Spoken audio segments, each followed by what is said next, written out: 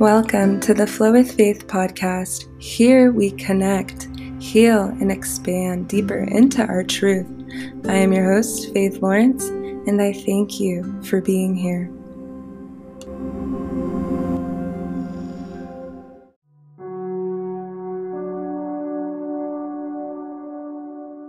Blessings. I'm so grateful to be recording another episode. It's been a little minute since I last recorded. I've been navigating some extra gnarly waves lately. So much has been happening for myself as well as many others, I am certain of. So I'm diving right into this episode, and it's pretty much all of the reasons why I feel that we all need a digital detox, a break from our device, which is what I just had, and it was so beneficial for my mind, my body, my spirit. I mean, it literally spills out into all avenues of your life, and you don't realize how much your device is actually affecting your life until you remove it completely from your life. And I have immense clarity from doing so, and I record this episode to hopefully encourage you to consider taking one and just letting some of the benefits just marinate, and knowing that this is more essential than we realize. Right now, more than ever, we are progressing towards a different future at a rapid rate, and technology is advancing exponentially, and it is up to us to continue to bring awareness to things that are needing awareness. So that's exactly what I intend and strive to do from what I share. So what is a digital detox even? And it is essentially, it's taking an extended period of time to be with yourself. A digital detox refers to an extended period of time when a person refrains from using all tech devices such as smartphones, televisions, computers, tablets, social media. We have so many avenues, right? Netflix, all of it. Detoxing from a digital device is commonly seen as a way to focus on real life social interactions without any distractions. I mean, we're so distracted today. And it's such a blessing to have so much information, right? At the touch of a fingertip, literally in your pocket. You've got all of the knowledge, answers, anything you could potentially even think of at your fingertips. I mean, what a blessing. Our parents, their parents, they can't say the same, right? Like, we're here during a profound time. But by removing these devices, at least temporarily, people can let go of the stress that stems from constant connectivity, which we'll go a little bit deeper into later. For many of us at this point in time, being deeply immersed and connected within the digital world is simply just a part of everyday life. I did a little bit of research and discovered that the average US adult spends approximately 11 hours every day listening to, watching, or using media in some way or form. 11 hours a day. Let's let that marinate for a moment. Wow, what could we actually achieve in 11 hours in a day? That is flabbergasting, if you want my honest opinion. There are so many reasons, actually, why you might want to consider giving up your phone and other digital devices for a little bit. Maybe to enjoy more time to yourself without the constant interruption. Your devices are creating a interruption and interference with your presence. I mean, I don't have to sit here and convince you that it's actually so epic to just be with yourself. and be fully present with your loved ones, with your surroundings. In some cases, one might feel that their device has reached the point of being excessive and potentially adding stress to their life, or even worse, maybe in ways that we're not even fully aware of.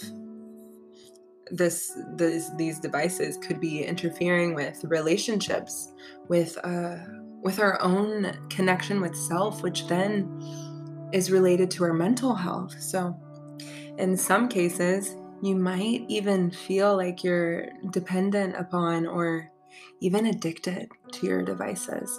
I know that sounds intense, but it's merely the truth of where a lot of us are at. You can step outside, go to any public place and see this. And notice I say us here, where a lot of us are at, because I'm partially speaking for myself as well. I am so far from perfect, and I even had to cultivate my own practices to become more mindful of my device usage and preventing an addiction from forming with technology. I don't want anything demanding my attention. My attention, my energy, my time is precious, as is yours. They are trying to encourage us to become more and more dependent upon these devices, getting to the point where we eventually merge, become one with it, becoming transhuman, which is not on my agenda. Or yours either, I'm sure, if you're listening to this. So, with that being said, how can we become more aware of this almost worldwide issue? It's not hard to discover what effect this has taken on us physically, emotionally, socially, psychologically. I mean, it goes so deep. Many consequences come with continuous device usage. Not surprisingly at all, it greatly affects your sleep, especially if you're deep in the sauce on these apps and you're on your device prior to bedtime. Studies show how this actually interferes with not only how long you sleep, but the overall quality of sleep as well. Heavy device use may also be linked to so many health concerns that we see. There are so many studies out there that show this, but you can, like I said, you can literally look around at our world today and see how this has affected us, even on a global scale. Social interactions have severely diminished. Eye contact is avoided. Social anxiety is on the rise in so many young adults, just to name a little bit. Social comparison makes it hard to be content. If time is spent constantly on social sites, you may fall into the loop of comparison, as so many people do, comparing your own life to that of your friends, celebrities, family, or even strangers, people we don't even know. These influencers who are merely putting up a whole facade. You might catch yourself thinking that literally everyone and their mom seems to be portraying a fuller, more glamorous, exciting life solely based upon the tiny, often pre-planned, perfectly curated glimpses you see on their profile and feed. It goes so much deeper, and the usage of social media apps and sites such as Facebook, Snapchat, Instagram, all of these have done nothing except greatly contribute to the rising depression and suicide rates amongst the population, mostly the young teens. This is not okay. We must, I repeat, we must bring more awareness to how we are using these devices and what they are doing to us. How you are allowing your children, the precious children, to be on these devices, how much time they're spending, what they're even looking at. I'm honestly so grateful that I grew up in a time before this big boom, like the big boom of technology and social media, and had a real childhood outside, playing with friends in the dirt. Our future generations deserve a real childhood. Not handed a tablet as a toddler, or even worse, a baby. I literally see babies with these tablets, and I'm like, no!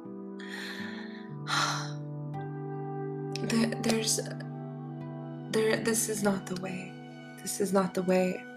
Y'all, it's time. We just gotta make like a hard right, okay? Like, change direction. Although it is a blessing, it's such a blessing to have the accessibility that technology provides us with. We must always be intentional with our time. Constant connectivity affect the balance of your life, work, relationship, and so much more. Where are the boundaries between home and work life now?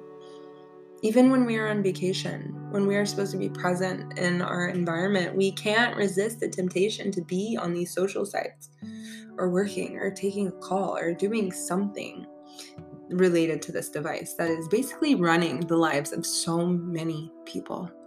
So what do we do? What do we do differently? Well, we can become more aware. That is a beautiful place to start. Educate yourself. Watch The Social Dilemma if you haven't already. That, as far as this topic and documentaries that really dive deep into it, that's up there in the top. That's one of my favorites. The privacy boundaries are getting really, really vague and elusive in the realm of social sites. Spying on everything you're doing, collecting data for the algorithm, for adverts, for profit, really.